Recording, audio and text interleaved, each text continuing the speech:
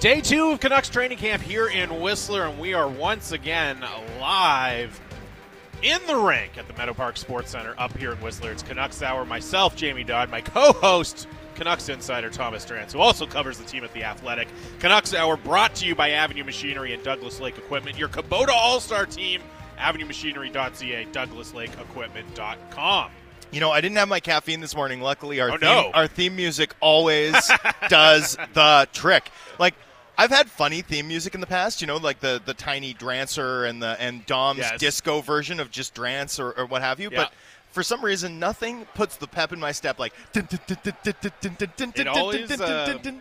something so staccato and anxious and anxiety-inducing about it. It always fabulous. Makes you that's exactly what we're trying to do, first of all, is induce anxiety in everyone. Oh, yeah. But it always makes it sound like there's going to be something really important, really breaking, vital. Absolutely. Oh, my gosh, you have to hear this, which, of course, every show is like that. It's true, and then it's like, we're here from Day 2 of Canucks training camp. Day 2 of training camp. They're not on the ice yet, but they will be soon. The goalies have just left the ice.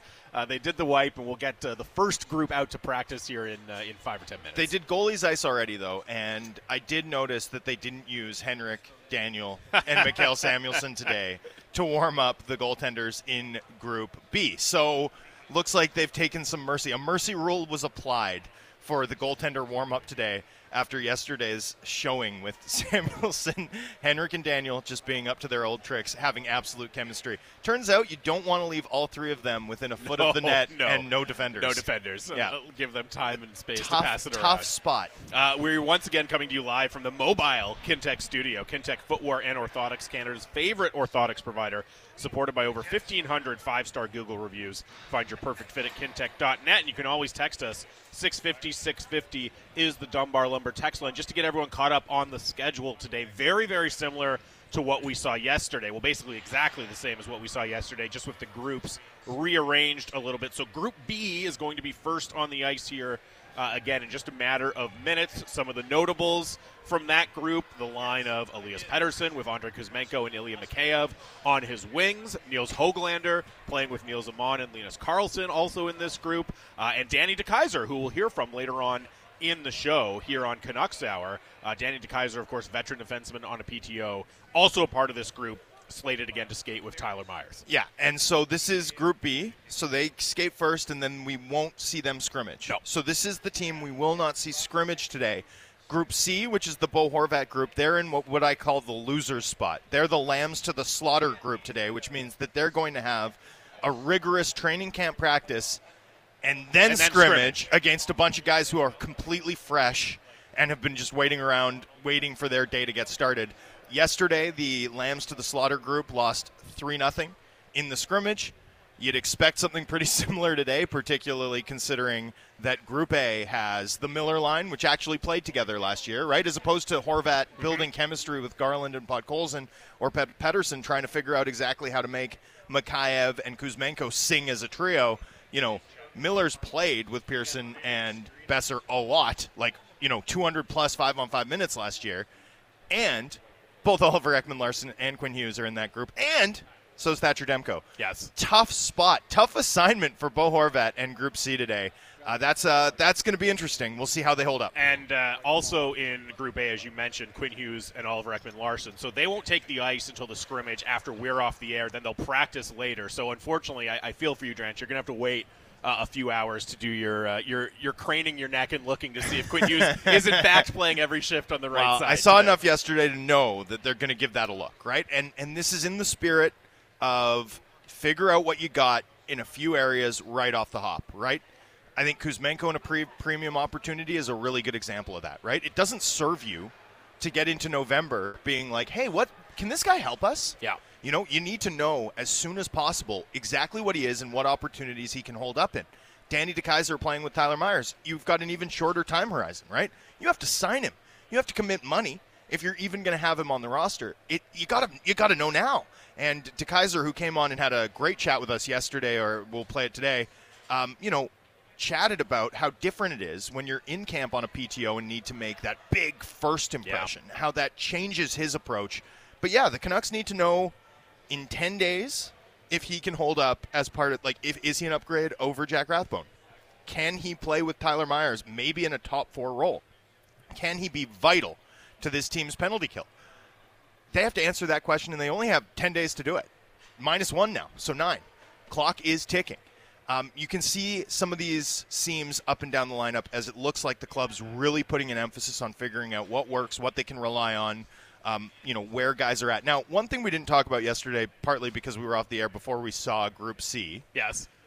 Who are in the loser spot today. But Jason Dickinson, I thought he had a lot of jump. So let's get into some of the things we saw from the scrimmage yesterday, which Sure. happened after we got off the air. And again, we'll put all the caveats and the grains of salt. It is a scrimmage on day 1 of training camp. So let's just all keep that in mind. But that's one of the things that stood out to me. And among the list of potential opening night lines, Dickinson was skating between Dakota Joshua and Curtis Lazar. Obviously exceptionally easy to see that as your fourth line on opening night and imagine how they are going to be used. And yeah, they looked like a pretty NHL-ready fourth line, again, in day 1 of training camp. And I think a lot of that was Jason Dickinson's effective performance in that scrimmage. I thought he looked really good. Now, Curtis Lazar is most effective as a center. Dakota Joshua, I think they view as a winger anyway, but he can play center. Nonetheless, that's a helicopter line, right? 0 wings. Yeah. And, Lazar in particular, I do think this team's going to need him to play center for a variety of reasons. 1, that's where he's best, and you just signed him for 3 years. 2, he's your only righty.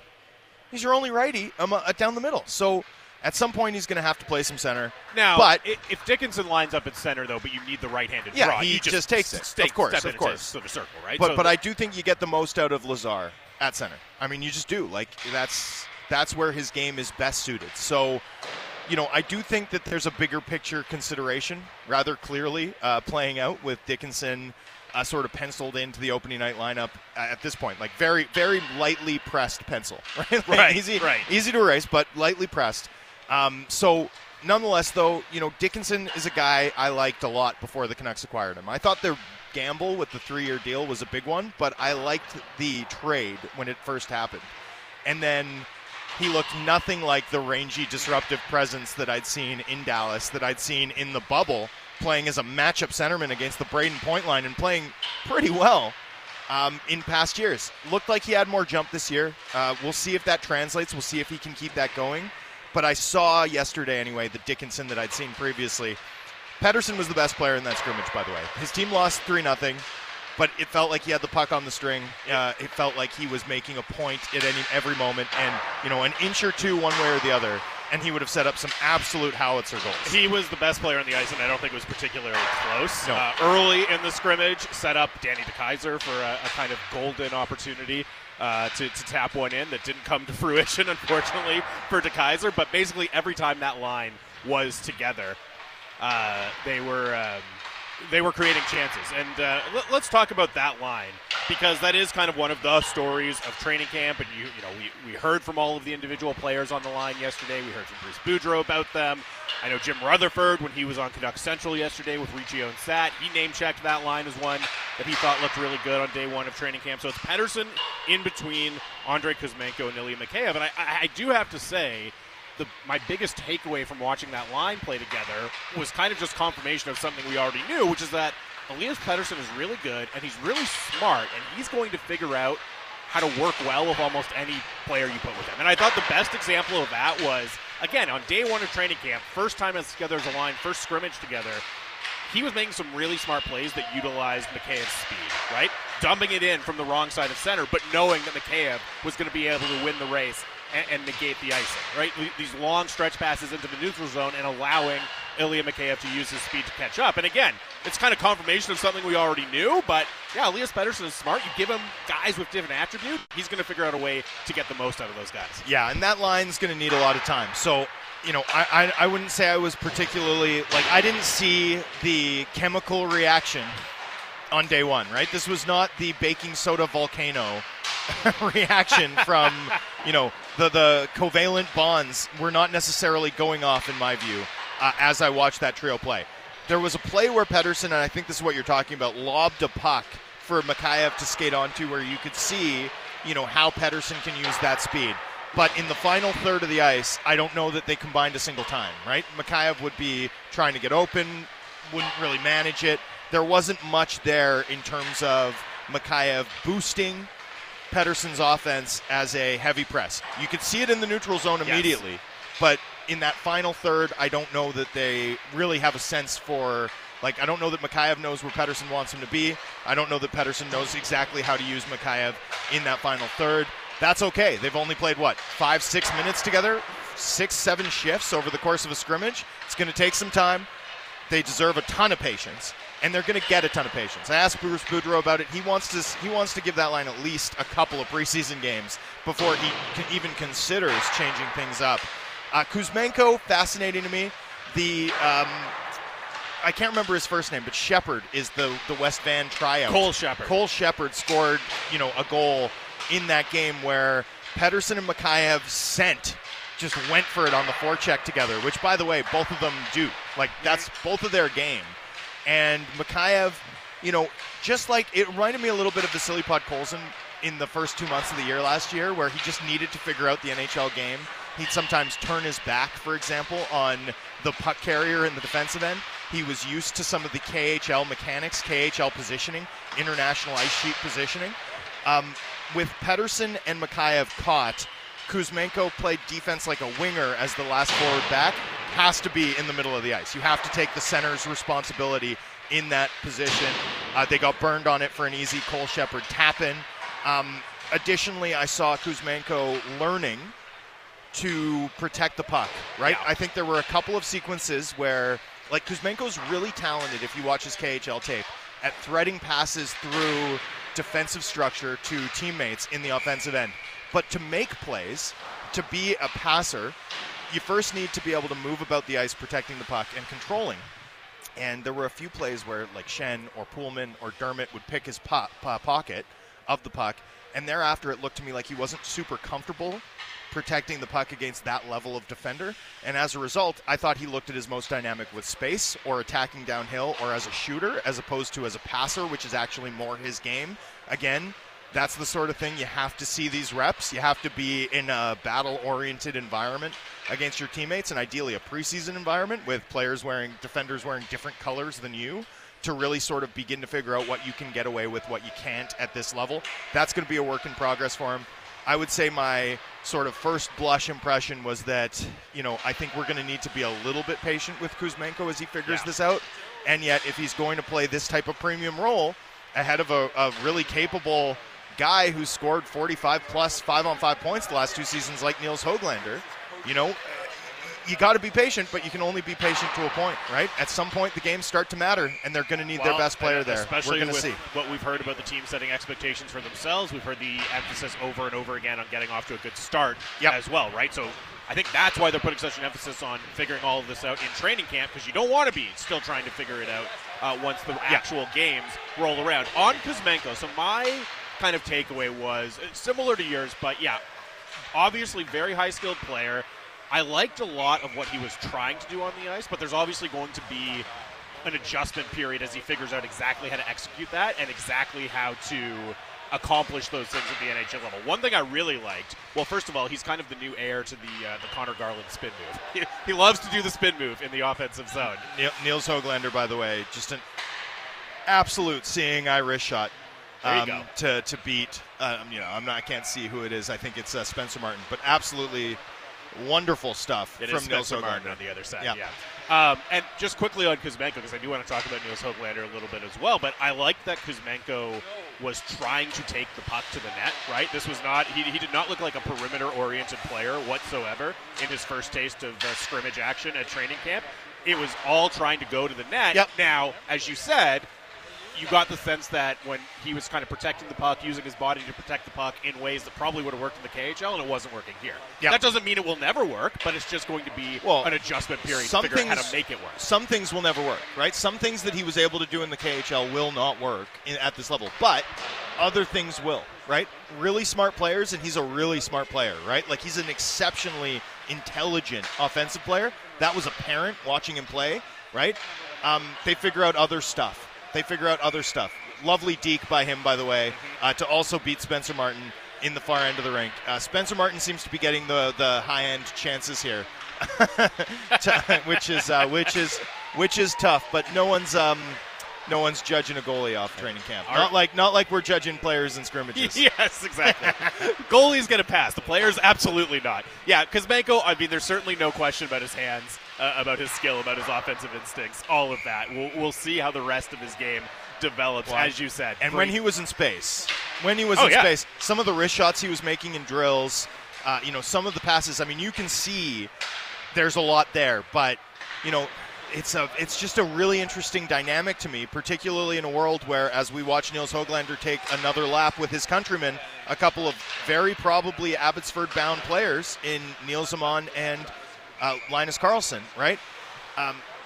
That's a guy who's proven that he can produce in a top 9 role, in a top 6 role at the NHL level at 5-on-5, right? His scoring 5-on-5 is very much consistent with players like Bo Horvat, players like Elias Pettersson, players like Brock Besser since he broke into the league.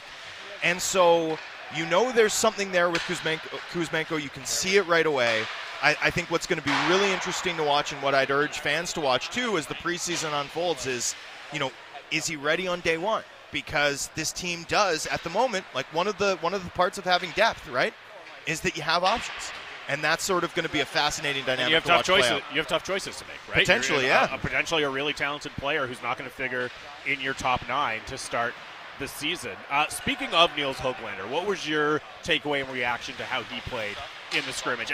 Played really well. As we talked about, not on the outside looking in per se, but with a bit of a difficult road to trod to get into the lineup on opening night. How did you think he did on day one? Outside looking in, I think you're right. Maybe a little bit too much at this juncture, but on an outside track running the race, sure. On a, facing a 2% higher uphill than some of his teammates based on where he's started, right? Where he's coming out the blocks in this race for roster spots. I liked his game a lot. I thought he played really well. I think he's looked fast. I think he's looked wide. Looks like he's had a really good summer. And so we'll see where this goes. But I thought, it's a very interesting thing that happens at training camp generally. As the coverage naturally, like there's a natural bias, and I have it too, where we watch the shiny thing. We watch the shiny new thing in a totally different way than we'd watch the players that we're used to. And I used to think this all the time about, I'd watch Juolevi and fans getting excited about a Juolevi stretch pass in the preseason or whatever, and just think to myself, like, if Tyler Myers was a rookie, we would all be over the moon gaga about what this guy can do, right? But of course, it's just totally different when you're evaluating players like that. If Nils Höglander was the rookie signing coming in and did what he did yesterday, he would be the talk of training camp. It's all we'd be talking about. But instead, we're all talking about where he lined up. We're talking about what it looks like on the line sheet, and not about the fact that he was, Nils Höglander's a 21-year-old forward who's exceptional in an awful lot of ways, with plus NHL speed, incredible hands, and a work rate that's, almost unmatched among players on this team. Yeah. I thought all of that showed through. I thought he played really well, and ultimately it's going to be the defensive details that sort of decide his fate. And, I thought those looked fine. Again, just a scrimmage environment, not necessarily the most structured environment, but where, there was a notable error by Kuzmenko. There was a moment where Linus Karlsson really struggled defensively in his own end, resulted in sort of a Travis Dermott backdoor chance. There was nothing like that for Nils Höglander. There was no one passing around him.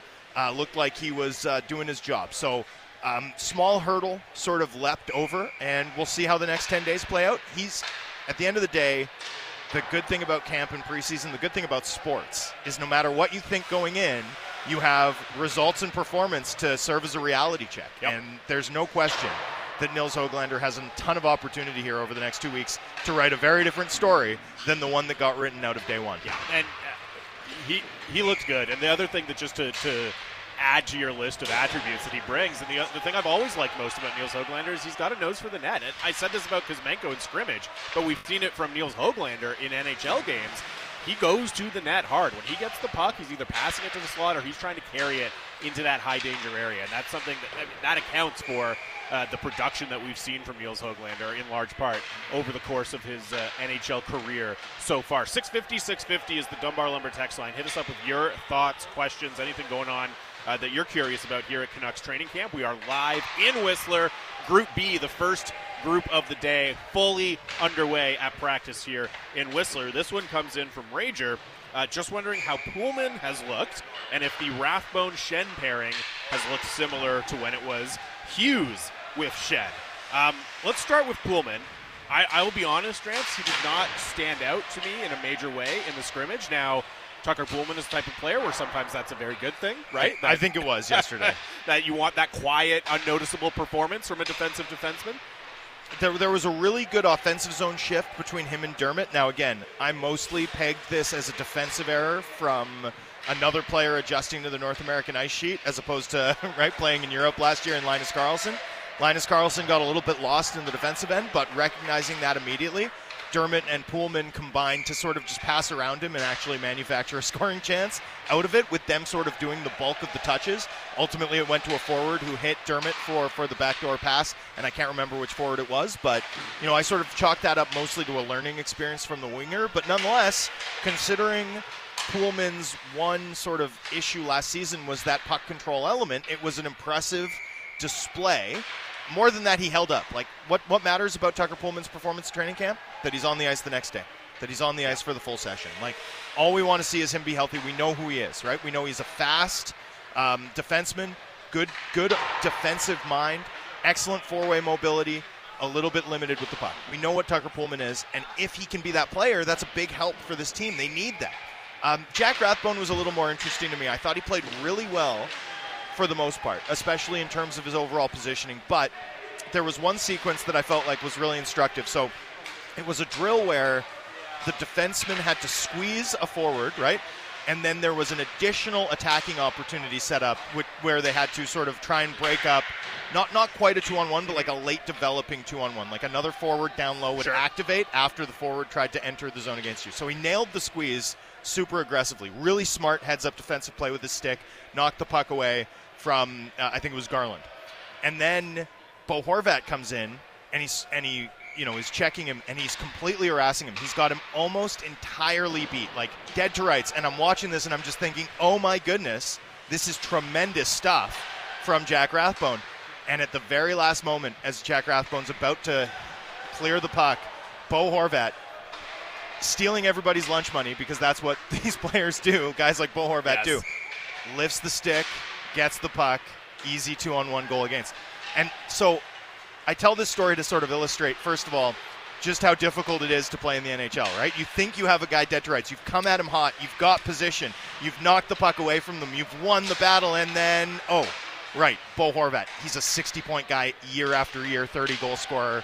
He's played tough matchups since he was 18. Like, this guy knows how to win that battle. That last moment stick lift, right? I love, though, what the overall sequence tells me about Rathbone far more than I care about the result, right? He's really dialed into showing what he can do defensively, and he's brought a really high energy level and competitive energy level, specifically to the other side of the puck. At least that's what he did in day one. If he can do that consistently and through the preseason, oh boy, there's going to be no doubt that he's on the 23. I thought Rathbone especially, which comes as no surprise, because again, we know this about Jack Rathbone. On the puck, he looked poised, confident, sharp, aggressive. He jumped up in the rush on a couple of occasions, and to the texter's question, to Rager's question about specifically the Rathbone-Shen pairing. Also, no surprise, but Luke Shen was he was being physical, he was being aggressive, he was laying the body, he was doing Luke Shen things out there. And again, you just think of the combination of that style of defenseman with Jack Rathbone. It's very, very easy for me to imagine that one being a successful pairing come the regular season. And I'd additionally add this, right? Kuzmenko learning how to protect the puck is getting checked hard by Luke Shen, who's bringing that effort level. Just like I've been talking about, you want to know right away, right? If you want Kuzmenko to begin to figure out how to avoid checkers or how to protect the puck against NHL defensemen in the league, having Luke Shen bring that physicality, bring that work rate, mimic that game situation in real time in a practice environment, great. That's everything. And he did that. He did that in a big way on the scrimmage. And I'll tell you what, you'll learn a lot more about who's on the team from how the veteran defenders on a team start to play against that player, right? I remember when Nils Höglander, when it became clear that he was making the team, right? All of a sudden, every shift that he was out there during drills, Alex Edler starts hacking at him. Alex Edler starts cross-checking him, right? Like, Alex Edler starts playing him with a certain cruelty with which he'd bring on a regular basis against the best players in the world, right? Like, that's The veteran defensemen are almost your tell. When a young guy is on the precipice of making a team, the veteran defensemen start to play him differently. They start to play him hard. They start to intentionally create a dynamic where they're testing to see if he'll hold up, right? And trying to show the coaching staff that too. The best way to know if a young guy's made the team is to watch the veteran defenseman. You could kind of see that with Luke Schenn, and that's part of the value too, that having a guy like Luke Schenn in the organization provides. Drancer, the defenders on the Canucks who are not in Elias Pettersson's group, they'll get a break because they don't have to play him scrimmage today, but he is not giving them a break in these drills. If you were hoping to see dialed in, locked in, aggressive, engaged Elias Pettersson from day one, you are getting that, and it was continued here in the most recent drill where he was doing his deeks, as they say, playing with speed, playing aggressively.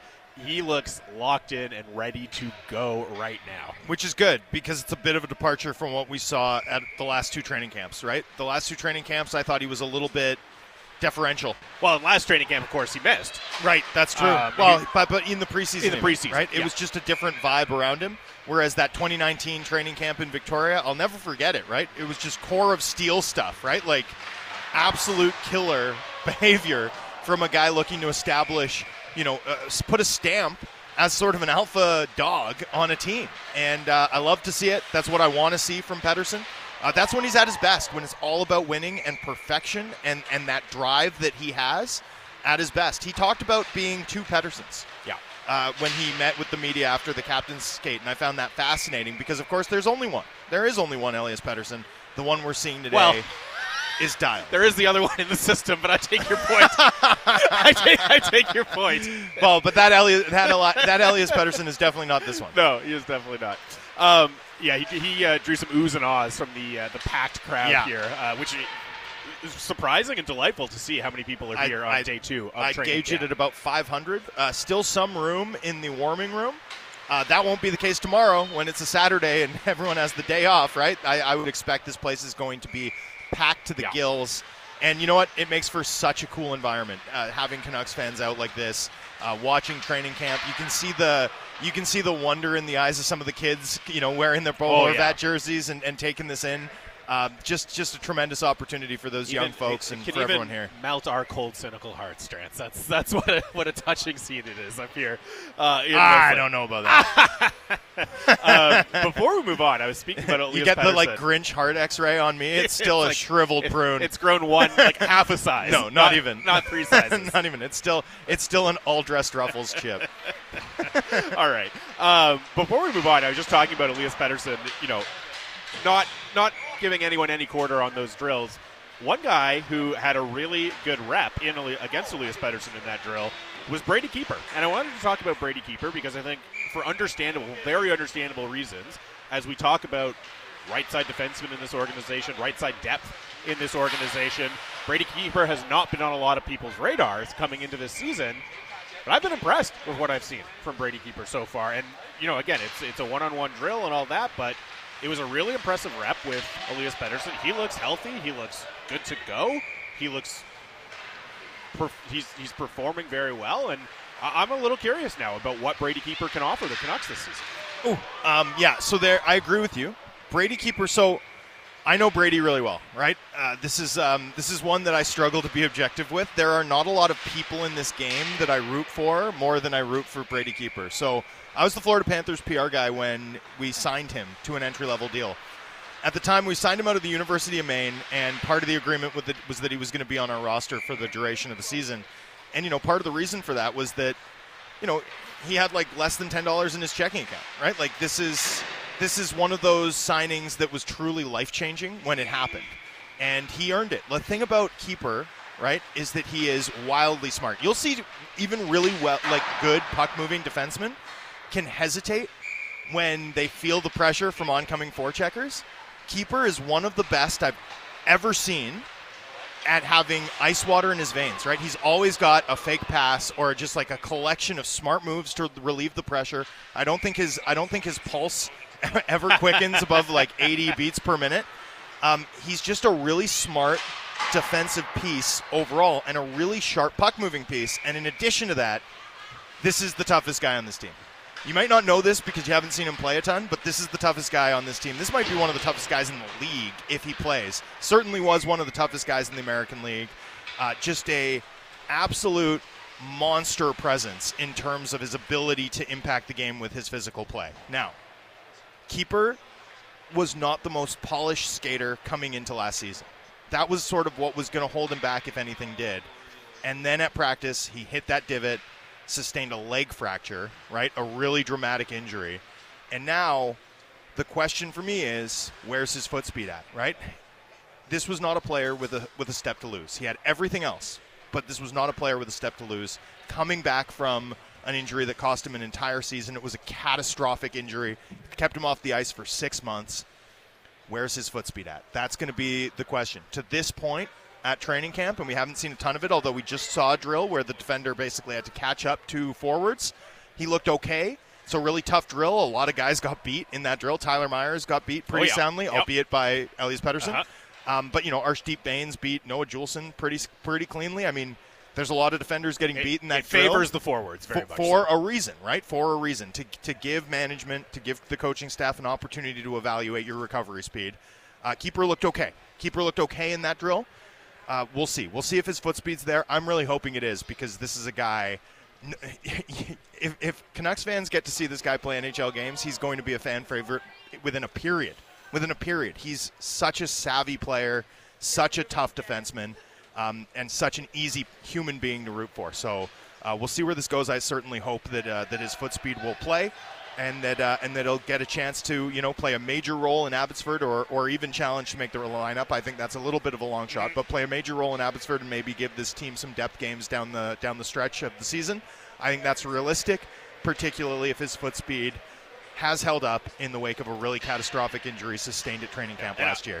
Early returns, at least, I think he's moving pretty well. So we'll see. There's a ways to go and all of that. But, again, early returns on that front, I think, look good for Brady Keeper. 650 is the Dunbar Lumber text line. It's Canucks Hour here, live from Canucks training camp in Whistler. And we are coming to you live from the mobile Kintec studio.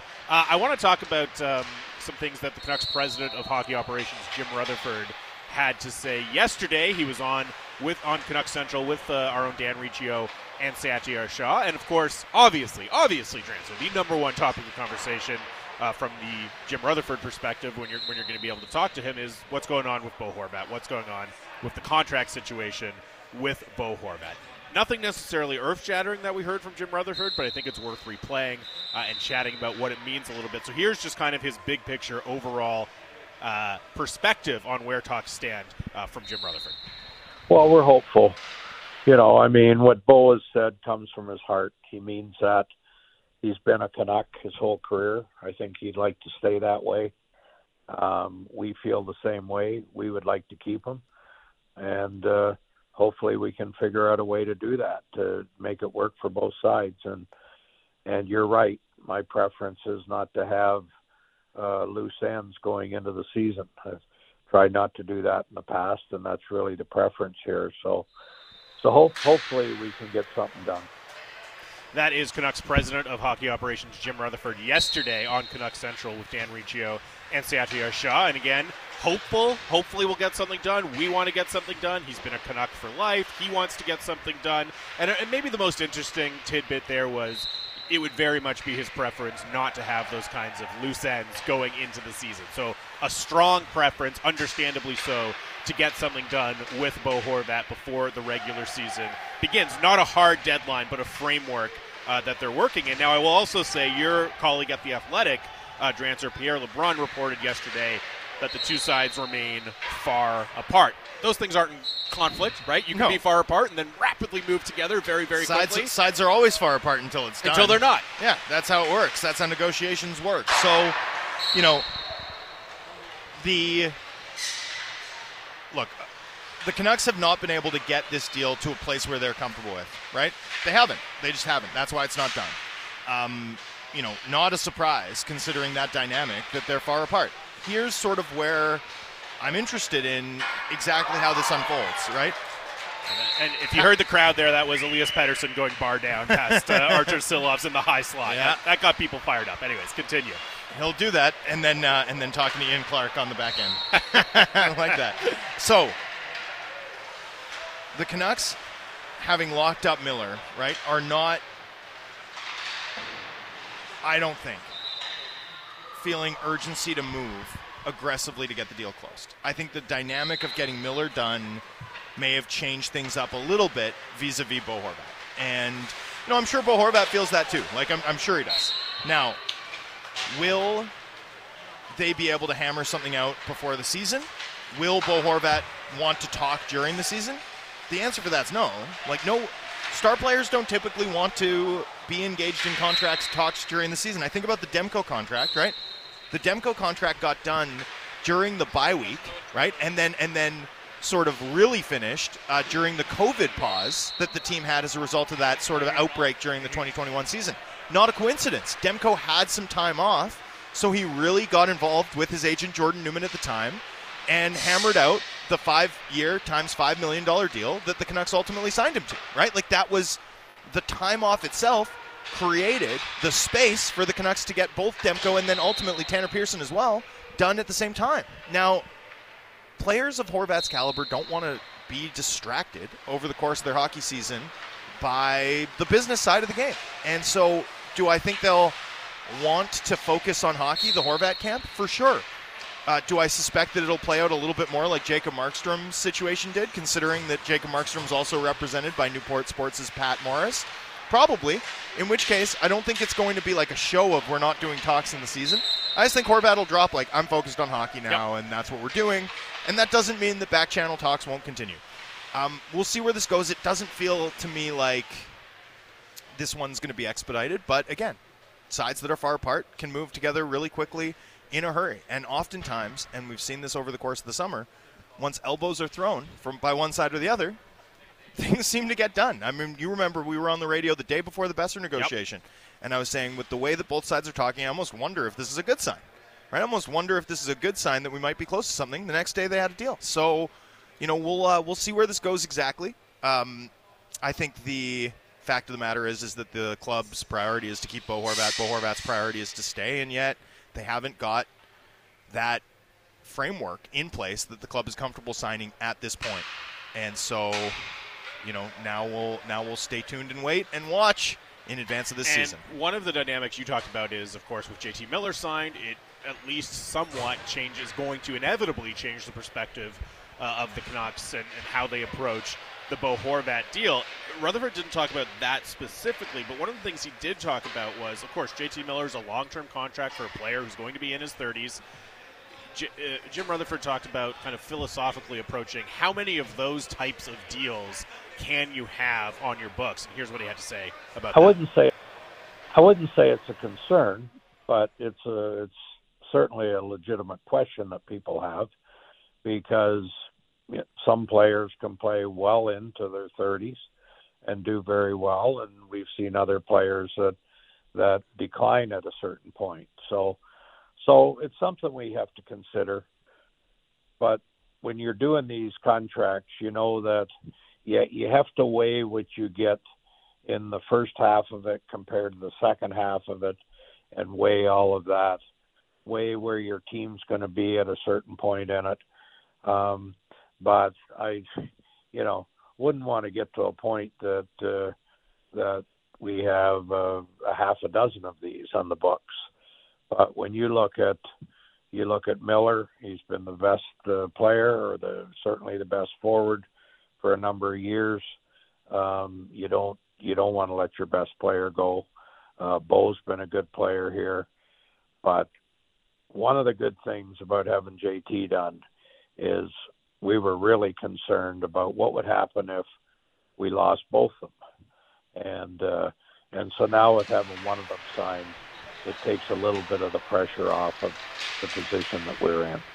That is Canucks President of Hockey Operations, Jim Rutherford, talking about their approach to signing players over 30 on long-term deals, and at the end there as well, Drancer acknowledging that, of course. How would it not? How could it not? And changes the key thing unsaid there, but very much implied by his explicitly noting that, now we're not in a position where we're staring down the barrel of losing both players, right? Left unsaid there is, as I've been saying for a couple weeks here, the dynamic in terms of the urgency the Canucks feel to close to get this done is different. Now, does that change in advance of the season, considering their goals, considering their ambition of making a playoff run this year? Possibly, right? I don't think that's worth sort of writing off. I think it's very clear, right? Like, I think it's very clear. If you want to make the playoffs this year, having both Miller and Horvat extended is helpful. Like, it's helpful on that end in terms of building that team spirit, in terms of reducing the noise in a market where that noise can be overwhelming, thanks to us. No, but seriously, right? Like, there are real benefits to having, I'm sure our audience is so mad at that laugh. I'm so sorry. But there are real benefits to having stability in those situations. And the Canucks have partial stability with Miller locked up, but the Bo Horvat situation remains out there. I just think what Rutherford left unsaid there was that the urgency has changed now that Miller is done. And that's not to say that the Canucks chose one over the other, right? That's not to say that. But you sort of wonder how much Horvat might feel that at the moment, right? And you sort of wonder, not how much the organization feels that, because I don't think they do, but I do think there's a sense that the urgency is different, and that dynamic is certainly worth wondering about, considering where we stand in advance of the season. They've avoided the kind of worst-case scenario, which would have been neither of them is signed at this point, and then you go into January, and still neither of them is signed to an extension, and then you've got all of a sudden, this really complicated situation to deal with. And I will say, from a helping the team this season perspective, I think the most tangible benefit to getting Bo Horvat signed is you're not approaching the deadline with your captain unsigned, right? And then potentially putting yourself in a really, really difficult position where you have to make the choice of whether or not to move him or risk losing him for nothing if he becomes an unrestricted free agent. That's the situation that you most want to avoid. I referenced your colleague Pierre Lebrun's reporting earlier. He also said that the Canucks would consider trading Bo Horvat if he was unsigned at the trade deadline, which Patrick Allvin had said that really last week. Exactly. I explicitly asked him, does your stance on not losing players, not allowing players to walk for free change if that player is a hard-to-replace star-level centerman like your captain Bo Horvat?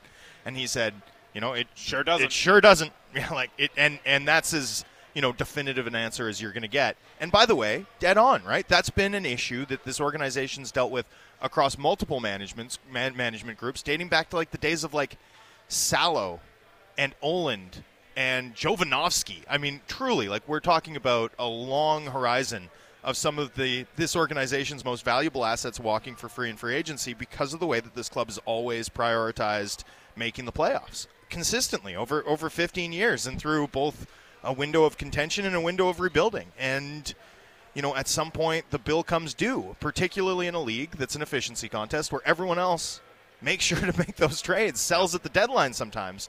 This organization traditionally hasn't. And, there's a real cost to that. And it's a cost that accrues slowly, like a drip. It's not. And that's sort of where this team finds itself right now. And, I think Allvin's quite right to point out that that's not something that they can continue to afford to do. And I think there's a temptation when you hear that report to jump ahead a few steps and say, they're considering trading Bo Horvat. But I think it's really just establishing kind of a baseline framework that you have to have going into these negotiations, right? You as an organization have to recognize that that's a possibility. Not that it's something you want to do, but that it has to be there in the back of your mind and govern how you approach the rest of the situation. Make no mistake. Considering trading Bo Horvat, this organization's preference is to keep Bo Horvat. Of course it is. Of course it is. And Bo Horvat's preference is to remain, right? And I think that the clarity we have on both fronts is partly why, as much as we've done a whole segment on this, the tenor and urgency and level of speculation both nationally and within our market is materially different for Horvat than it was for JT Miller. And I think that's because there's obviously work to be done to get both sides to a place where they're comfortable signing. And yet I don't think there's any skepticism, concern, or even industry interest in exactly how these sides are positioned in terms of what they'd like to do ideally. Just watching Niels Höglander continuing nice play behind the net and show off some of those puck handling skills that we were talking about. He's been phenomenal here. He's been very good. Taze5 hits us up on Twitter with a question. Does Bo care about how crowded the center ice position is here in Vancouver? I obviously can't speak to his mindset. The one thing I will say about that is I've seen a lot of people text in and say on Twitter, you can't sign your third line center to long-term big money. And I do think, I understand that you just look at it in terms of talent and impact and all that. Yeah, Bo Horvat is your probably your third best center here. I think that's getting a little too caught up in the semantics of, there's 3 lines, so he's the third line center. Bo Horvat's going to play a ton. He's going to play really important minutes. He's going to be a hugely important piece on the power play. He is going to have an impact far greater than what you typically think of as your kind of archetypal third line center. So let's not get caught up in those labels. That doesn't govern how valuable he can be. Let's illustrate the point. Who was Vancouver's first line center last season? JT Miller. Okay. Where did Bo Horvat rank among all Canucks forwards in ice time per game at 5-on-5? I would guess second? Third. Third. Brock Besser was second. Okay. So, but the point still stands that, from an ice time per game perspective, Bo Horvat actually was a first line player, right? Despite the fact that he, at the end of the day, may take line rushes on the third line, right? But he's going to play first line minutes, and that's how this is going to shake out. And that's partly a credit, too, to Bo Horvat's overall versatility. And I don't mean his ability to play wing, although I think he'd be a great winger if he was ever asked to do it. But because he can play and leverage when you're up, he's part of what you want on the ice when you're trailing and trying to catch up. He's going to be first power play unit and might be one of the best bumper guys in the league. Very, very clearly top 5 at this point. Lethal finisher from that spot. And then, he's now factoring into Vancouver's second power play unit, and I think that's... Yeah. Sorry, what did I say? Power play. Penalty kill. And maybe that role diminishes a little bit now that Lazar and Mikheyev are in town, right? I mean, I don't think it would be the worst thing for the Canucks to find a way to spare their stars from having penalty-killing duties. They were obviously forced into it because of a historically bad penalty kill, and Horvat, Pettersson, Miller all did a creditable job. But certainly in Miller's case, right, you don't really want him averaging 20-plus minutes a night if you can avoid it. Patrick Allvin said we'd like to tone those minutes down a little bit. To me, the penalty kill minutes are the low-hanging fruit. Right? Exactly. That's the first place you look to try to get that. If you can find some other guys who can do the job effectively, you lean toward that. But Horvat and Pettersson as sort of a second unit group that came on and played really aggressively and harassed the opposition power plays and actually manufactured some against the grain offense too. That's a nice option. That's a tempting thing. I wouldn't be shocked if we see it. I loved it. I hope we do see it. I loved it too. It was fun. Maybe it's not your in your every game, every instance rotation, but as an option to have to go to, I loved it, and I hope we see it. Or maybe it's a third group. But yeah, in any event, figuring out how to limit those players' ice time is worth doing, and yet being cognizant of the fact that Horvat's going to play first line minutes regardless of how much center depth this team has. I think that's worth keeping in mind. Group B still on the ice, the first group today here in Whistler. This is a brutal-looking drill, by the way. So it's really a 5-on-5 battle drill down low, but with a transition. So effectively you're mimicking like a 90-second shift here. By the end of it, you see a lot of guys, doubled over, gliding to the bench. This is a tough one. This is a tough-looking end to the training camp scrimmage today. I hope Group C doesn't have to go through this and then play. Yeah, and then scrimmage. That'd be tough. When we talked to JT Miller yesterday, right? He said, well, there's no 40 skate, but there's been some tough drills that basically approach it. The big group got a heavier skate in session in the morning than did the other two because groups. They weren't scrimmaging. And one thing that they ended with actually was, Bruce Boudreau's versions of a 40s, right? Like it is a bag skate version, lines or what have you. So I'm curious to see if we'll see this group go through something pretty similar as JT Miller did, at some point in the next few minutes here. And one of the participants in Group B is a veteran NHL defenseman who's in the Canucks training camp on a PTO, Danny DeKeyser. Interesting situation for Danny DeKeyser, playing with Tyler Myers here at training camp so far. We had the opportunity to chat with Danny DeKeyser after he finished up his sessions yesterday, so we were already off the air. We taped the interview. Really interesting chat with, again, a guy who's done a lot of things in the NHL. Here's our conversation yesterday with Danny DeKeyser.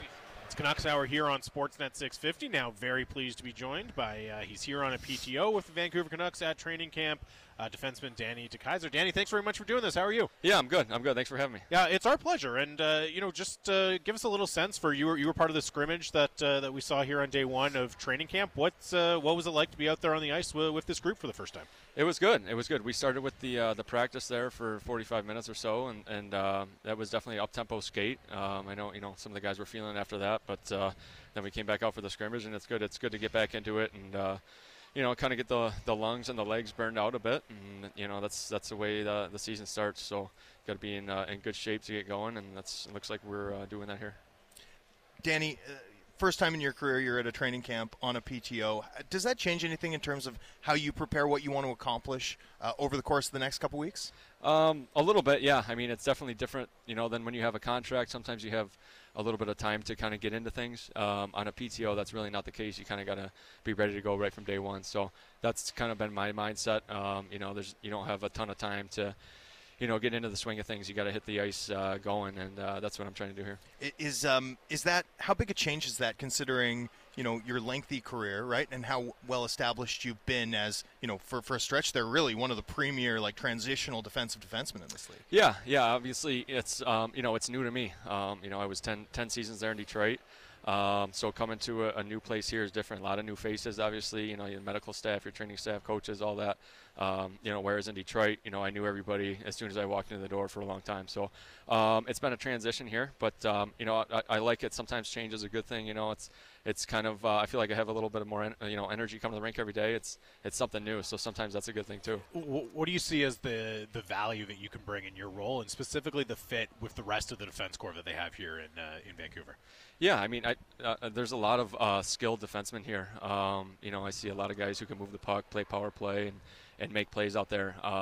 In terms of what I can bring, I've been around a long time. I know just kind of how to play a steady game, not make big mistakes or anything like that. And I think I can also add value on the penalty kill. I've been a penalty killer my whole career, so it's something I'm really comfortable with doing. And just playing solid defensively, making good good first pass, getting out of the zone, and then helping out on the PK is kind of what's going to give me the best chance here.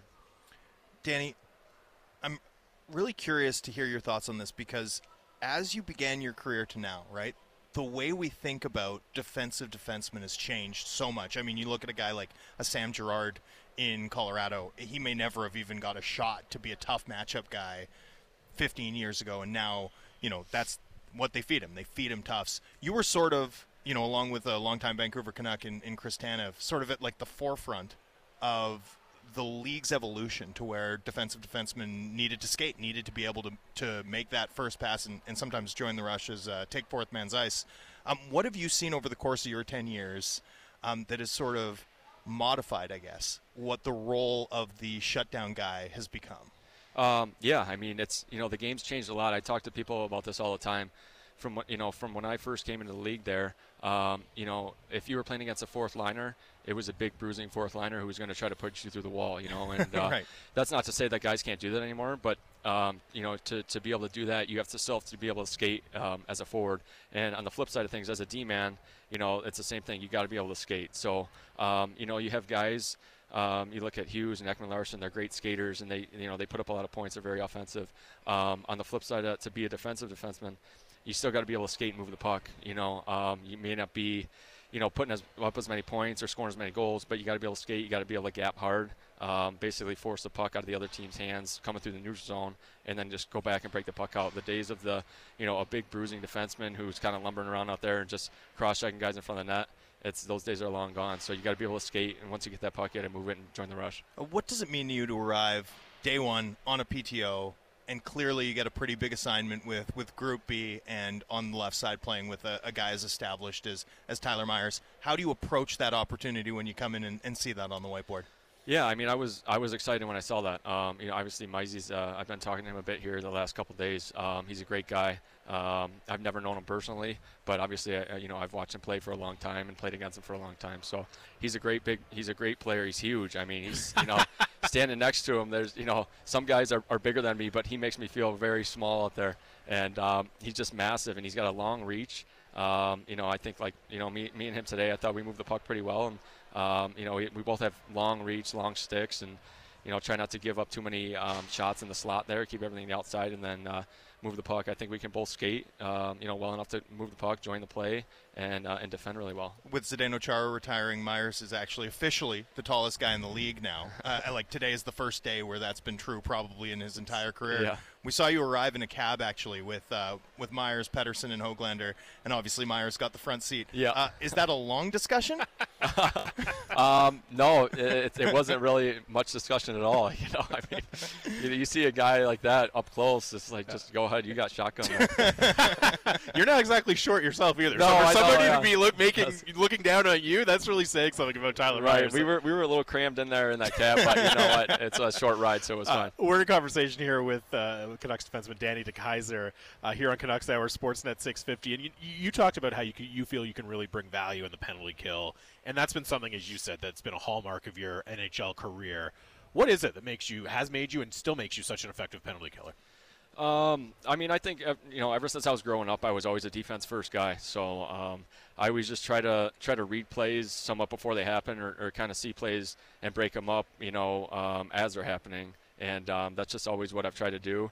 And I've always tried to block shots. So that's the other thing on the penalty kill. You got to be able to block shots, especially as a defenseman. Get in front of the puck and just keep it out of the slot there. So it's kind of a natural instinct for me. How much, not just for you, but for any player trying to succeed on the penalty kill in the NHL, how much of it is about having a particular skill set versus studying, being willing to put the work in, and as you said, also sacrificing the body and having that commitment to the process? Yeah, I think skilled guys nowadays can kill penalties. When I first came into the league, Zetterberg and Datsuk would kill penalties because they just have that instinct to know where plays are going. They have a great stick and knock down pucks out of the air, stuff like that. So it doesn't always have to be a roll guy or a third or fourth liner who's killing penalties, especially nowadays. If you get the puck and you can transition, the other team, a lot of times, they only have 4D on the ice, or 4 forwards on the ice, 1D, on their power play. So you can put some pressure on them with some of your skilled guys like that as well. Danny, one other change actually you've observed, I'm sure, over the last 10 years. You mentioned the 4 forwards, 1D, which is standard now because everyone runs the same power play, which wasn't necessarily, like, sometimes you'd come into a game and someone would have a spread or something like that. Now 1-3-1, no matter what, all 32 teams. Does that change how you approach the PK now that it's less about what teams are doing and more about who they have doing it? Yeah, for sure. There's certain guys that are sitting there waiting for a one-timer.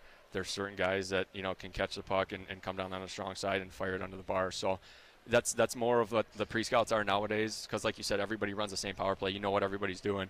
It's just about who's in those spots. You see Ovechkin. They're trying to set him up, or Kucherov on the other side for Tampa, and you know what they're trying to do. So you just basically you have the scouting report. Everyone runs the same plays, and you just try to go out there and kill some plays. Thank you for taking the time. We love picking your brain. I got to pick your brain on one last topic. Moritz Seider, I watch him play, and I'm just like, this kid is a tank.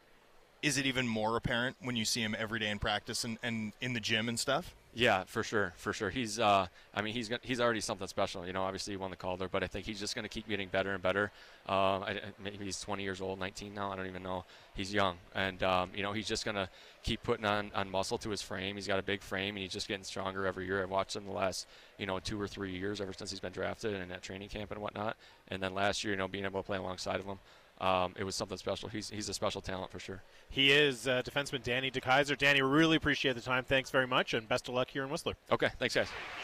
That was Canucks PTO invitee, training camp invitee, veteran NHL defenseman Danny DeKeyser yesterday after the on-ice sessions finished up, chatting with myself and Thomas Drance here on Canucks Hour. And very, very interesting perspective from Danny DeKeyser, and I know you really enjoyed that conversation, Drance, because being the incredible hockey nerd that you are, you have a special fascination with Danny DeKeyser's role and career in the NHL. Absolutely. Danny DeKeyser is, what like evolutionary biologists would call a transitional link, right? There was a type of defensive defenseman prior to Danny DeKeyser and Chris Tanev and some of those players who revolutionized the way that defensive defensemen defended, with the emphasis on neutral zone puck movement, the emphasis on speed.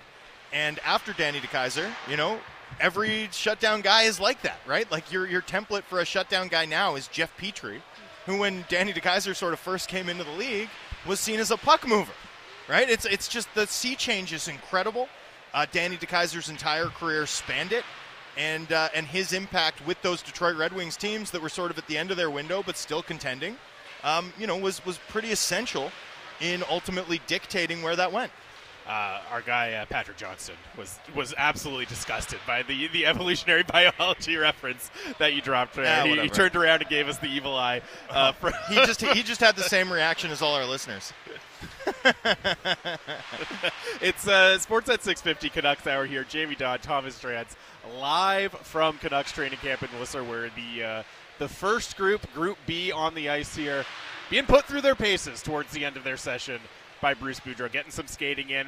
There were some guys hunched over already before this last drill began here, Drancer, and I think we're going to see even more of that before they get off the ice. As you mentioned, this group the morning group put through a much harder round of skating yesterday than any of the other groups were, because this will not be the team, the group that ends up scrimmaging later on in the show. Once again, 650 is the Dunbar Lumber text line. We're always looking forward to get your thoughts and questions involved in the conversation. Hoping to catch up with a member of Canucks management here in the next few minutes as well. We will keep you posted on that. So we're seeing Group B wind up. They're getting a round of applause. They gave the fans plenty to cheer about with some oohs and ahs throughout the course of the drill. It was Archer Seelovs when we were playing the Danny DeKeyser interview, who made some really nice, impressive plays as Group B exit the ice. So we'll see Group C come out next, then a scrimmage, and then Group A practice towards the end. What is on your must-watch list for the remainder of the day here on day 2 in training camp, Drancer? Well, I want to see the scrimmage between Groups C and A. At the end of the day, I've got a chance now to see Quinn Hughes in drills, right? I've had a chance to see Quinn Hughes in drills, play some of the right side. But, even though it's just a scrimmage, it's still so much more telling in terms of an environment. How comfortable does he really look in the scrimmage, right? That, to me, is by far the most fascinating afternoon subplot that we're awaiting here. Everything else is sort of vaguely interesting as opposed to really interesting. But that, to me, is, capital F, fascinating. It's my first real look seeing him in game action, and he's going to be battling a more tired team, but still there's 6 NHLers in that sort of Group C group, right? You've got that Dickinson line with Lazar and Joshua. You've got Horvat line, Garland, right? and Podkolzin. So how do you hold up? How does Quinn Hughes look playing the right side full time? That to me is sort of the main thing that I'm looking for out of Group C and A. It actually, Group C actually has the deepest blue line, right? Not with the top end players, but it has Rathbone and Shen as a pairing, and Travis Dermott and Tucker Poolman as a pairing as well. And look, there's no obviously one of the big questions coming into training camp, one of the things that is obviously going to have the biggest impact on how the Canucks season plays out is how does the Quinn Hughes on the right side, Quinn Hughes with OEL experiment play out? We haven't had a chance to see it in scrimmage yet, so that has to be the number one thing that everyone wants to see going into the scrimmage later this afternoon. How does it look in actual game-like action? I'm really curious, though, to watch as well Jack Rathbone and Luke Shen, and I'll be fair, Travis Dermott and Tucker Poolman as well, because they'll be going up against the best forward line at training camp, right? The one with the most chemistry, the one that has not just had success and played well at the NHL level, played really well at the NHL level. Near 60% expected goals, right? Like, this is a line that can control play territorially. So that's a matchup that I'm going to be watching, right? And Jack Rathbone and Travis Dermott in particular. Do you think they throw Rathbone into that? I'm very curious to see if they have matchups at scrimmage. But isn't it, let's challenge it. Let's go, right? I mean, you might as well. That's you the might time as well. to do it. 100%. See, hey, what's the defensive ceiling here? Where can we use this guy? How comfortable are we with him and Luke Shen out there against some really good players? I think this is the perfect opportunity to give him that challenge and see how he responds to it. Although knowing that he's going to be tired, right? You have to avoid reading too much into it, right? Rathbone may have a couple moments where anyone going up in this situation might have a couple moments where they look silly. A little bit silly, right? With the way that Miller, Besser, and Pearson can play together, with the amount of one-shot shooting talent on that line, with the puck-winning ability on the wall, you're in for some long shifts when you play that line in a game. you're certainly in for some long shifts. If you're the tired team and you're going up against them fresh in a scrimmage, it's a good test for Jack Rathbone, but also one we're going to have to be careful about inferring too much from. The other guy that stands out for me, and again, because we didn't see Group A scrimmage yesterday, this will be the first time we see them in that environment later today. And we had somebody text in asking if Danila Klimovich is at this camp. He is, hasn't been on the ice yet today, but he will be a part of that scrimmage. And again, speaking about, okay, can you challenge Jack Rathbone a little bit? You have a chance to see him against some top-end competition. As we go through the progression with Danila Klimovich, I know you were impressed with what you saw from him in Penticton at the Young Stars tournament, Drancer. Now it's a chance, okay, there's real NHL players on the other side, right? There's real NHL defensemen that you're going against on the other side, right? So Klimovich and also that whole line with him, with Chase Waters and Tristan Nielsen, that's been kind of an interesting subplot. Can they stick together in Abbotsford? How will they look in Abbotsford? I'm excited to see what they get to do, what they can do in the scrimmage setting later today as well. Yeah, without question. Look, the scrimmages are a pretty unique opportunity. And, we're going to see some split squad stuff here on Sunday. So, my guess is in the past, that third day scrimmage has been really telling. My guess is, especially now that I have a good sense of how these practice days are looking, and the first group that goes does seem to get skated a little harder, does seem to be put through some different types of motions than other teams or than other groups that are practicing. So clearly we're going to see Group C get the long practice and the fitness test tomorrow, which means we'll get a Group A, Group B scrimmage. That puts every single scrimmage team in the opportunity to be the lambs to the slaughter and the slaughterers, right? And then we'll get more on Sunday when the team splits up, sends half of the group to Calgary and sort of plays another team at Rogers Arena, both hosting the Flames, another split squad sort of group there. So it's a different training camp from what we're used to, and yet these scrimmages looked at in the context of one team's at a significant disadvantage, are still, I'm sure, being weighted very heavily by the management group to our left as they look through their options and consider what they've got going into a season. And even, one group I was going to do a big bow on the stakes of this season, but but that's okay. That's okay. No, hold please. On. You gave too much of a pause. I'm always looking for my opportunity to jump in. As you should be. I got to take it. So annoying. Is he done? Is he done? No. What I was going to say is,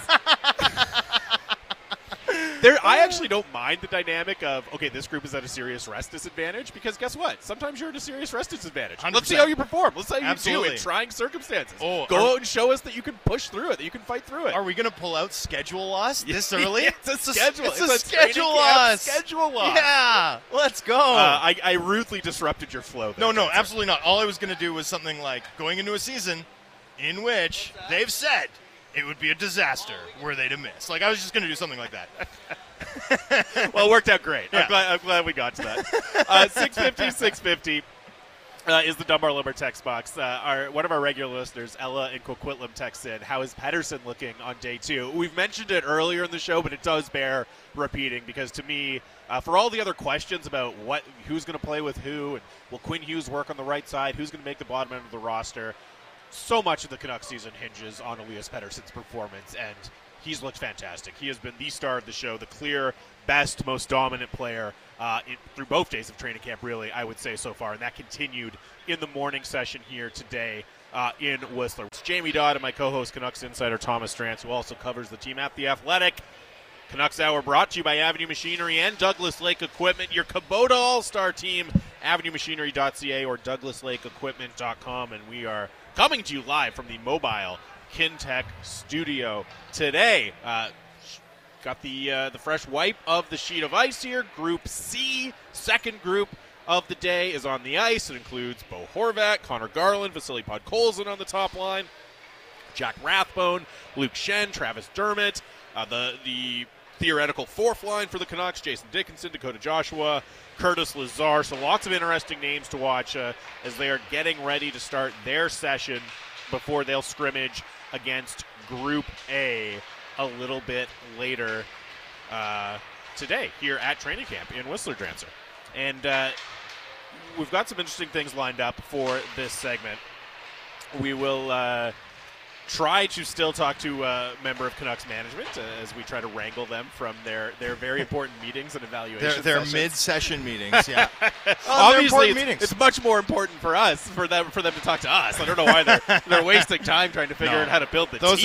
Those are important meetings, man. And so, anyway, we're watching Group C step on the ice. This is the Lambs to Slaughter team. Schedule loss, but a lot of depth on this team, right? You've got 2 bona fide NHL pairs, 2 bona fide NHL lines. They're the only group for whom that is true. You've also got Garland, Podkolzin, and Horvat. Pretty good trio of pretty good players. Oh, yeah. And after one more practice session, we'll get into a scrimmage. And look, you know, you look around and you see the Canucks jerseys and you see the amount of kids here today. You know, Canucks training camp's a pretty cool thing to have a chance to go to, right? I always enjoy it. I've always enjoyed it. And up here in this small, intimate rink, this chance to watch Canucks players up close the way that you can up here. You know, the barn's pretty full today. Still a little bit of room. There won't be any tomorrow when it's the day off on the weekend sort of session. But it's been really cool. It's been really cool to be here and to see the excitement level around this team going into this season. Yeah, it is great. And I was, there were fans here yesterday. I was obviously expecting the big crowd on Saturday, definitely, and we will see that. And by the way, we will have our guy Brendan Batchelor calling play-by-play of the scrimmage tomorrow. We'll be back on the air starting at 11, and you'll be able to hear Batch's call of the scrimmage here on Sportsnet 650. So I'm really excited for that.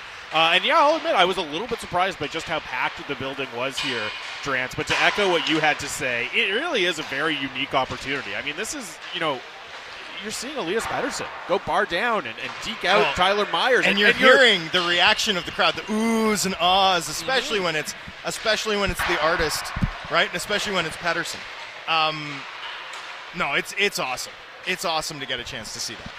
And we're going to talk goalies a little bit here. I'm not going to come on and do give you the David Quadrelli technical breakdown of how all of the goalies. No, nor should you. I might take off my headset and walk out. That's not my job. But I do think the goaltending position is a pretty interesting one for the Canucks this year, Drancer. And obviously with Thatcher Demko, you have an absolute pillar, a rock, one of the most dependable pieces you could hope to have for your organization.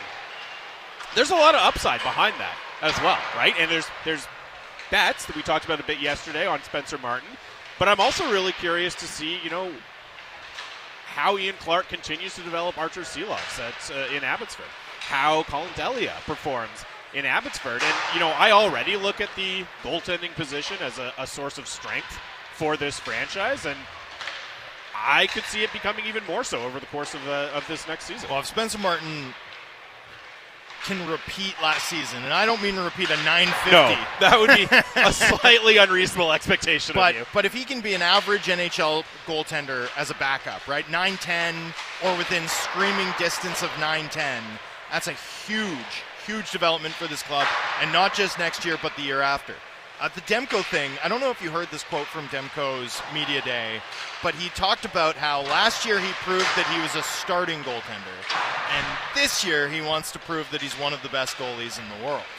And, despite the temptation to say, Thatcher, you did that too. You did that too, bud. I like that. I like the idea that his expectations evolve as he goes.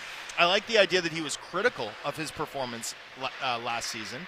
And, I think there still are some questions here because while Demko's on a very short list of goalies who were like 915 plus while holding down a pretty big workload in consecutive seasons between 2021 and 2021-22, it's really him, Saros, Shesterkin, and Vasilevsky. Pretty good company, right? Those are pretty good guys who've now repeated as above-average goalies with big workloads.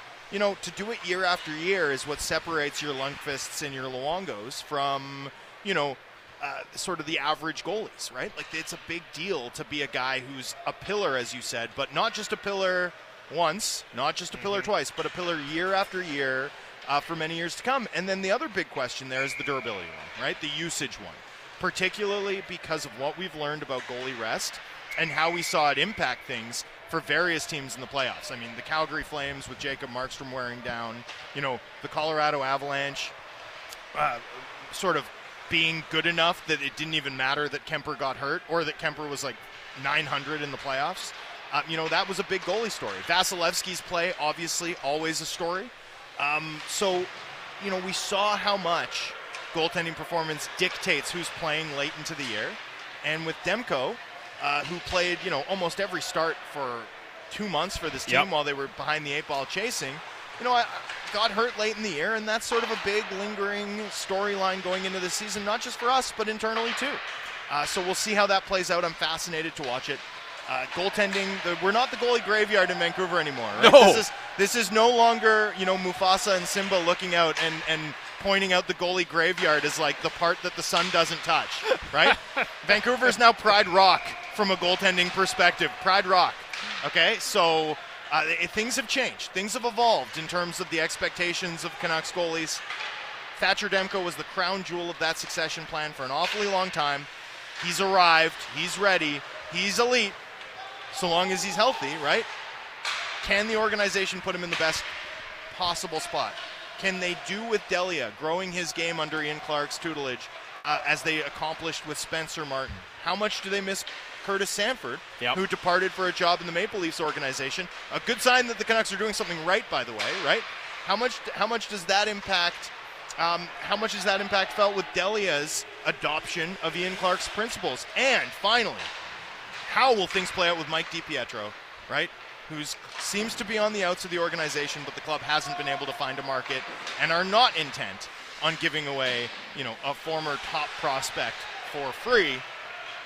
Does that play out before the start of the season? I'm sure everyone on all sides would love if it could. Yes, would very, very much appreciate that. On Demko, I just love, your point about he established himself, or in his perspective, he established himself as a goalie. Now he wants to establish himself as one of the top guys. And look, as you said, it could be pretty easy to make an argument that that's already happened, that Thatcher Demko's already been able to establish himself as one of those top goalies. But I always appreciate when athletes are able to keep finding those next individual goals that drive them, right? And sometimes you have to, invent perceived slights from other players or from the media or what have you, or, oh, why didn't I get this contract? But I always love when guys are able to find that next thing that drives them, that next mountain to climb. And I think Thatcher Demko is a really good example of that. Plus, he's just always so mentally locked in, so intense, so focused. And I think we heard that when he spoke to the media on his availability day as well. The workload thing is going to be an absolutely fascinating subplot all season long. We said this yesterday. It's another reason why getting off to a good start is so vitally important for this team. And start one from Spencer Martin is going to be fascinating because everyone in the Canucks organization just wants Spencer Martin to show that last year, while you can't hope to repeat the raw numbers, but the underlying performance was not a fluke. Right. Show that you can trust him, because that's what it always comes down to. Even the underlying performance, right? Sure. It's so hard to talk about that in Spencer Martin's case, right? Because he stopped more expected goals in 9 starts than Thatcher Demko, who was one of the best goalies in the NHL, started over the entire season. That's how good Spencer Martin was. So, prove that it was no fluke. It's I think he's a really good bet as a pedigree goaltender with good American League stats, who came up to the NHL and held his own and excelled in the AHL and was a star pupil from the perspective of Vancouver's goaltending department. I think there's a good bet there. But, man, was he outside of he was incredible. All reasonable expectations last year. Yeah. But for me, it's just with the backup goalie, it always comes down to trust, right? And I think when you are – such a good point. When you are when you have the track record in the AHL or in the NHL, the limited track record that Spencer Martin has, that trust is going to be inherently fragile at the start of the season, despite what he did last year, right? And when that trust goes away for a goalie like Spencer Martin, it can be really, really difficult to regain it, because guess what? You're not going to get that many games once that trust goes away. Well, so the early starts from Spencer Martin are going to be so, so crucial to build up that trust a little bit with the coaching staff. Well, and we saw that with Yaroslav Halak last year, right? They lost the trust. Once he lost that trust, then they rode Demko, then the injuries started, right? Then all of a sudden, you think about that New Jersey game, right? They absolutely had to play Yaroslav Halak in that New Jersey game, coming off this impressive Rangers win at Madison Square Garden. Yaroslav Halak doesn't make it through the game, right? Demko comes back out, battles the Islanders, and they win. And then in Toronto, remember that third period? Demko was sensational, especially as the Canucks held the lead completely under siege late in a one-goal game, and yet coming off the ice, that was the first time we saw it, right? That was the first time we saw that Thatcher Demko looked hobbled, looked less than 100%. And I think if you go look at save percentage splits from there to when he left the lineup with injury, it's discernible. So you got to avoid that situation this Canucks team got into in, that stretch in March and February last year where they were, clawing to make up ground. Demko played every game. Yaroslav Halak lost the trust of the organization, and it compounded to create an issue for the club, or what should have been an issue for the club and would have been were Spencer Martin's performance not completely out of this world. Well, no, I mean, he bailed them out in a huge way, right? You're going to your third goalie. You never know how that's going to go, how that's going to turn out. And they were really fortunate. And they laid the groundwork, right, by working with Spencer Martin and identifying him as a target and all that. But they were also incredibly fortunate with how it worked out. You do not want to be going through that type of situation again, right, where you're kind of crossing your fingers and hoping that the guy you call up from the AHL is going to be able to hold the fort a little bit. And Spencer Martin's performance in that regard is going to be absolutely crucial. It's Canucks Hour here on Sportsnet 650 with Jamie Dodd and Thomas Drance. Your final few minutes of the show live at Canucks training camp in Whistler as the second Group C, is on the ice, well underway into their practice here at Whistler. And we'll do something a little different on the show right now. You can always get your text in 650-650. We talked a little bit about the fan experience here at training camp, and we're now very pleased to be joined. He's a Canucks super fan, also a great follow on Instagram, on TikTok. He's on Twitter as well, especially if you like goalies. Nick Weston. You can follow him on Nick the Goalie at _1 on IG and Twitter. Nick, thanks very much for taking some time to chat with us. How are you enjoying training camp so far? Oh, thanks so much for having me, guys. I'm loving it. This is my favorite time of year right here. Nothing beats hockey season. Oh, it's the best. And this is such a good way to sort of ease into it. Why did you want to be here today? Where did you drive in from? I drove in from North Vancouver today. Got up nice and early and got myself a little bit of McDonald's on the way. There you go. Crushed that like super fast. And then I just wanted to come up here. I wanted to see the goalies. Really excited to see Connor Delia. I've heard he's just the definition of compete. I've heard nothing but great things from him. From the goaltender community, so no disrespect to Colin Delia, but I do love Elias Pettersson's here and Vasily Podkolzin is here. Oh, yeah. It's like Nick the goalie. I'm really excited to see Colin Delia though. Well, what have you noticed? Because Delia's an interesting cat in that he's actually had a fair bit of success. Like he's had a good baseline for a backup or third goaltender in the NHL. Mm-hmm. He has spectacular AHL numbers. And yet, my understanding is a lot of the sort of, and I know you're not necessarily the David Quadrelli, Kevin Woodley technical guy, but a lot of what I've heard about Delia is wait for January, once he's really adopted some of what Ian Clark wants him to adopt into his game. What have you noticed from him today? They just started a couple of minutes ago, but just his compete is just unbelievable. I love watching the guy. Yeah. Is that kind of one of the hallmarks you see from Canucks goalies consistently now? Because I always think about Thatcher Demko, and I think back to last year.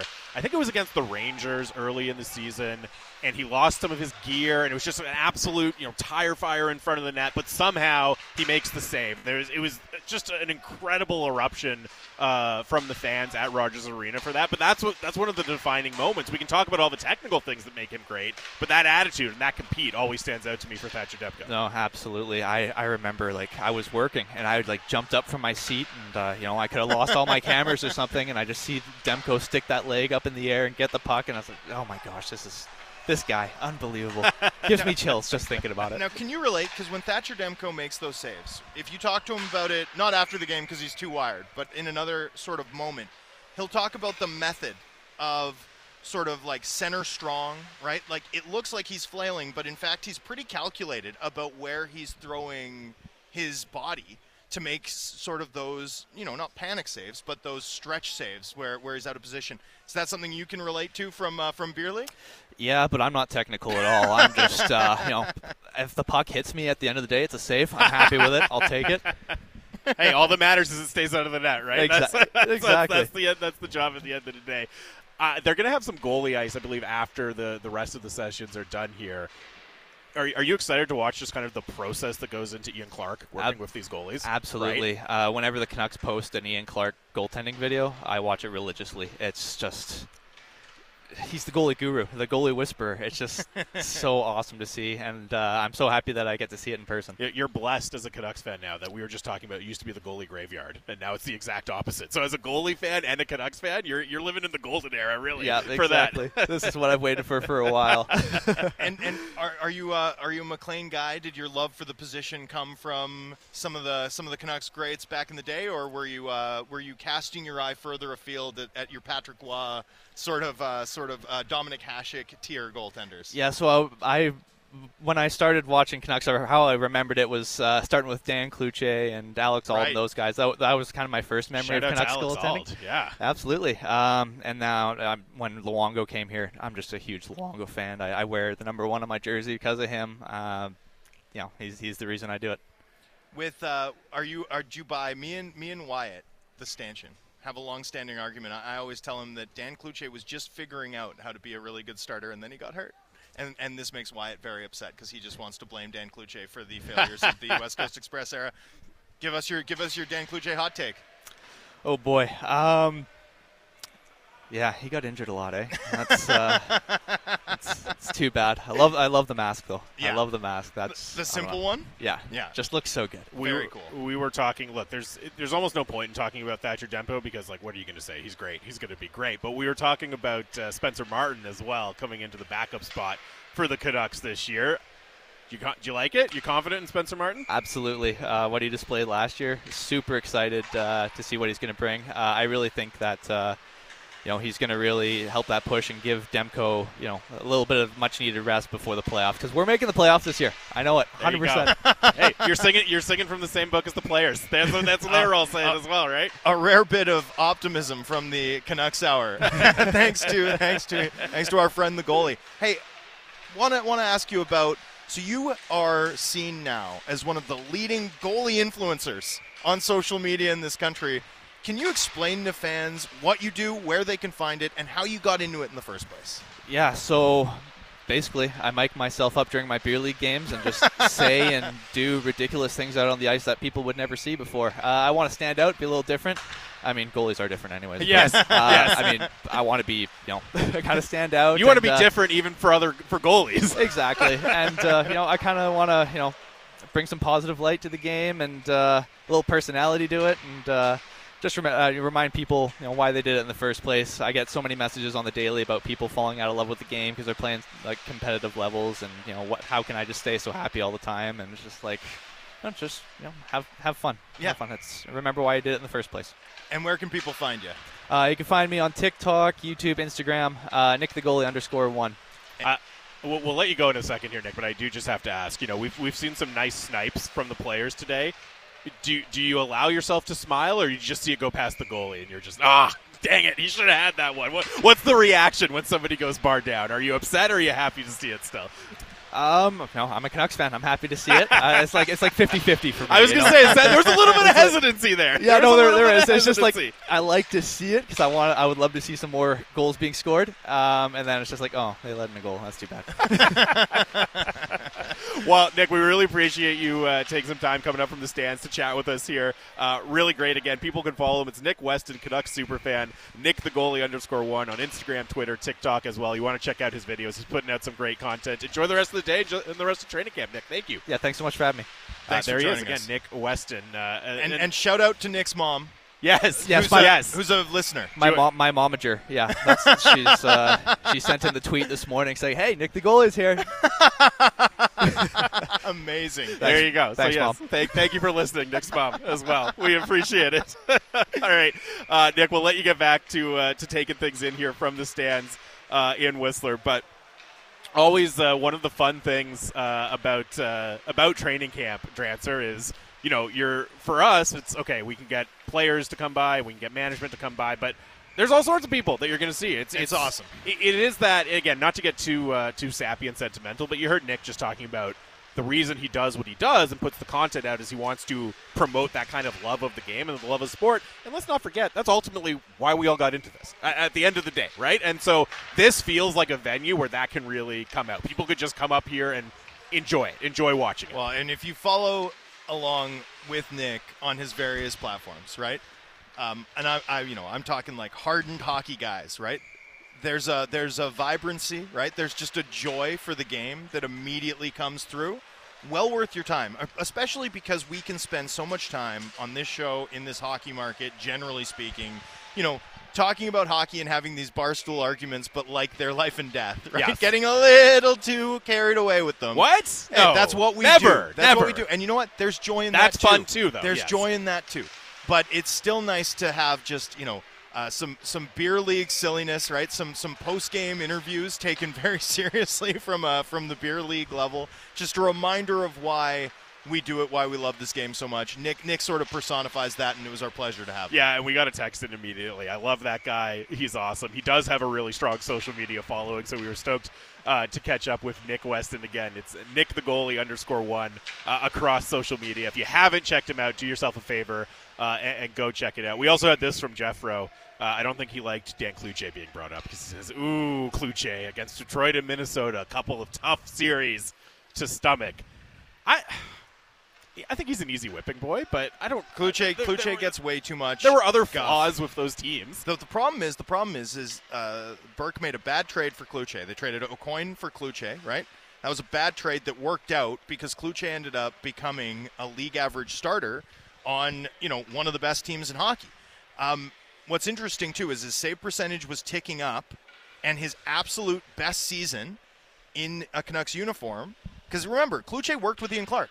Right, like Kluche was acquired, Ian Clark was the Canucks goalie coach, and the first year he was all raw athleticism, right? Over 3 years, his save percentage began to tick up. He had 2 playoff failures, which, by the way, happens to every goalie. Like, every goalie has some playoff failure. Not every goalie has the center ice goal, admittedly, but that can happen. Like, you have playoff failures as a goaltender. Where Kluche's sort of legacy hinges and sort of becomes something else is that he got hurt and never really recovered from those injuries in time to have the playoff series where he stood on his head, in time to have the big game 6, in time to have the big game you remember him sort of coming back and winning. And if you look at that Flames series, right, where he gets hurt right off the bat in that Flames loss series in the Bertuzzi punch year, where they lose in Game 7 overtime, Marty Jelena putting the puck past Alex Ault. That was his best season in the NHL as a starter. All cylinders firing going into that series. He gets hurt right away. Never really got the chance to create a memory aside from Minnesota Game 7 and that Detroit middle ice goal. So yeah, I mean, lovely guy, first of all. Really good goalie coach. Really good talent evaluator. Ended up working for the organization and doing an excellent job. Was part of the team that recruited Ian Clark to Vancouver. Dan Kluche's Canucks legacy, has taken too much heat, and nothing gets people upset like Kluche legacy talk. Defense. So I was going to say I was not expecting to end the show with a little bit of Dan Kluche revisionism. It's not revisionism, all factual. Well, revisionism doesn't mean it's false. It's just revising the commonly told story. But it could be a correct revision. And in this case, it is. Anyways, not how I was expecting to end the show. But you never know where we're going to go here on Canucks Hour. That will do it for us today. Again, they're all special extended editions right now. But an even more special because it's on a Saturday edition tomorrow at 11. It'll be kind of split up. We'll do some show. Batch will call play-by-play. It'll be really fun on the final day of training camp here in Whistler for the Canucks. That'll do it for us. The People Show, Bick Nazar, Randy Jandit's up next. It's the home of the Canucks, Sportsnet 650.